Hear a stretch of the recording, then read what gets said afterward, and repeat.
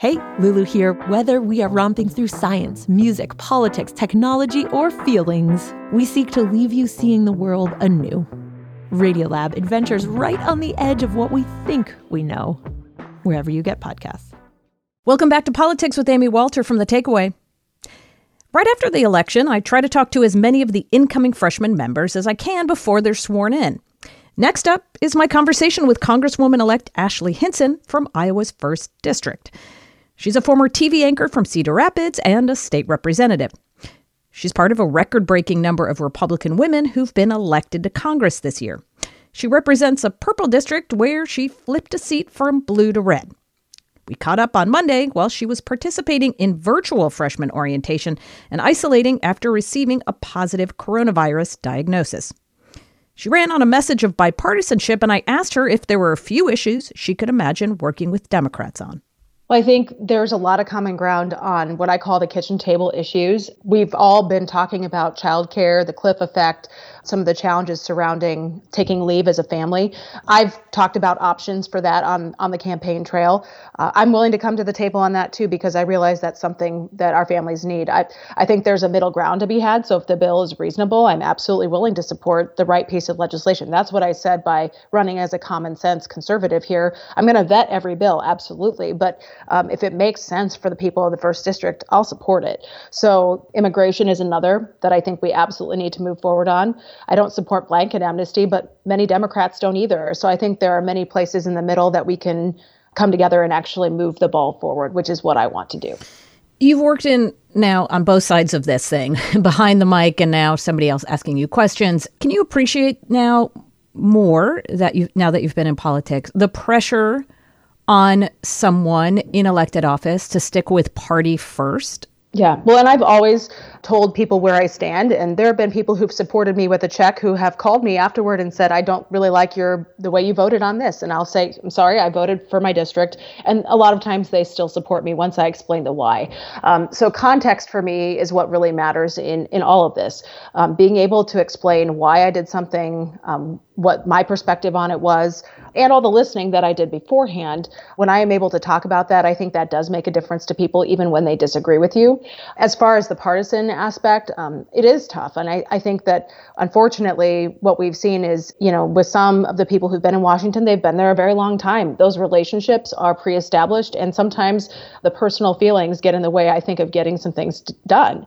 And so I think, unfortunately, we need a new crop of leaders, and that's what I've stepped up. That's why I stepped up to run for this seat in general, because I want to build that consensus and get things done. I've already told our leadership, I told them when I met with Leader McCarthy last year, I said, there are going to be times when I'm probably going to not vote with the caucus. I'll tell you when I'm not going to, but I'll let you know. And he said, I expect, that's okay. I expect you to have to do that. Just be honest. What do you say to folks who look at the fact the president has not conceded, is continuing to push theories that have been already denied by even Republican leaders in these states as false about, vote counts and fraud? Do you believe that Joe Biden is the president-elect? I believe that there are some very close elections. We have one of those here in Iowa that, is within 30 votes. I want to make sure every legal vote is counted, all fraud is investigated. But I do believe also that Joe Biden should be getting security briefings, because it is looking like he has a majority of the electoral votes at this point. So I am confident that he should be getting those briefings, because I think that's what I would have expected with Obama and Trump 4 years ago as well. But do you worry that we're actually undermining integrity when questioning fraud that is not there? I mean, are there specific examples of places where there is enough, quote unquote, fraud to overturn any one of these states' final margin? Well, I don't know. I'm not in the weeds on all of the lawsuits that have been filed. I want all the lawsuits to play out. That's what I want. I'm talking to you as you are actually quarantining. So you recently got a positive coronavirus diagnosis, is that right? Yes, I am isolating at home, and we pulled our kids out of school until after Thanksgiving, and I've worn a mask everywhere I've gone publicly, with the exception of eating, drinking, or publicly speaking. I've been in isolation, and I'm hoping to rejoin my colleagues soon. Well, talk about the issue of the pandemic writ large. First of all, I'm glad that you're feeling better. It sounds like it. So talk about how the pandemic, do you think, has been handled at the state and at the federal level? And now you are going to be somebody, obviously, you're going to be in the front row here and be making significant decisions about where we go from here. Well, obviously, I hope we get the vaccine out as soon as possible. I think that's really going to be, for lack of a better way of saying it, the shot in the arm our country needs to be able to move forward. And number two, we need to also make sure we're getting people the relief they need. Unfortunately, as we've seen in traditional DC fashion, they've failed at passing a meaningful second relief package here. When I'm out talking with businesses who are about ready to deal with this second wave here in Iowa, our numbers are very high in terms of the number of coronavirus cases. I'm hearing from them they don't want to shut down, but they do want to make sure that we are doing what we can to reduce the numbers. So making sure we have adequate money coming in for testing so that everybody who needs a test can get one. Small business relief is another one where I think we absolutely need to make sure, because the economy has been hurt by this pandemic, and they had a number of shutdowns, and that is very, very challenging. We've seen local restaurants that are already announcing they're not going to stay in business past mid-December. That breaks my heart because I think some of these places were doing just fine until this pandemic hit. So it's not lost on me how important these decisions are. I think I'm against mask mandates, but I also believe people should be wearing masks in public when they can't socially distance. Can it work if there is no mandate? Because as you pointed out, even though you have been really vigilant in wearing a mask, you were still got sick, which suggests that having everyone wear one might be the answer. Well, but my son was sent home from school. They require masks at school, except for the occasion when they're eating in the lunchroom. He was directly exposed to someone in the lunchroom during that short amount of time they had their mask off. So I got asked where I got coronavirus last week. I have no idea because it is spreading so rampantly. So regardless of people wearing masks, everyone I was around was wearing a mask too. So businesses are requiring them to come in. While many of our local communities have issued mask mandates, they're not technically enforceable according to our Iowa code.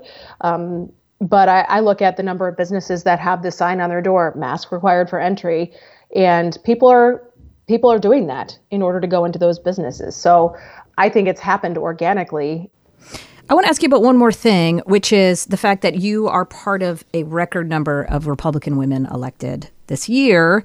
And we haven't gotten the final results yet for the House, but almost every one of the challenger races that have been won where a Republican flipped a Democratic seat was done so by a female candidate. Why do you think that is? And do you think that this is a sign for the Republican Party leadership to recruit even more Republican women going forward and put them in more positions of leadership? Well, I think it speaks to a couple of things. I think the number of women who ran this cycle, it was a record-breaking number of Republican women who filed to run. But also, when you look at the ones who were able to be successful, they were not only just women, but business leaders in their communities, veterans, minorities. So we had a very diverse class of candidates this cycle that I think spoke to not only recruitment, but support from leadership. I had meetings very early on and made clear, to them why I believed I was the right candidate, and they got behind me. I think that's important in being successful. And we had a number of groups, for example, that got behind strong Republican women candidates. They didn't get behind every woman, but they got behind candidates they knew were good candidates and could be successful. So ViewPAC, for example, and Winning for Women, EPAC, Elise Stefanik, Congresswoman Stefanik's group, those not only provided resources, but also connections across the country. So I was already having conversations with other women who were running campaigns and saying, well, what are you doing and how's that working? And so we were able to talk about that, develop relationships. And now I'm going in with a class of women who I respect and admire, and I'm just excited to work with. So you had sort of an informal networking with many of these women candidates where you were sharing like, okay, what did you guys do about this? Or what happened when you had to, deal with X, Y, and Z issue? Sometimes you just have a bad day and you just need someone to talk to who is going through the same thing you are. And so many of these women ended up being being friends to me on the campaign trail, albeit virtually in many cases, since many of our events were on Zoom. But right. But no, I think it's been a very unique year to have to run a campaign in general for anyone on the ballot this year. But I think unique in the sense that we did have an incredible class of candidates come in and be successful this year. Well, Congresswoman-elect, congratulations. I hope that everything continues to go well with your recovery, and we'll see you in Washington soon. Thank you. I'm looking forward to getting to work. Ashley Hinson is the Congresswoman-elect for Iowa's 1st Congressional District.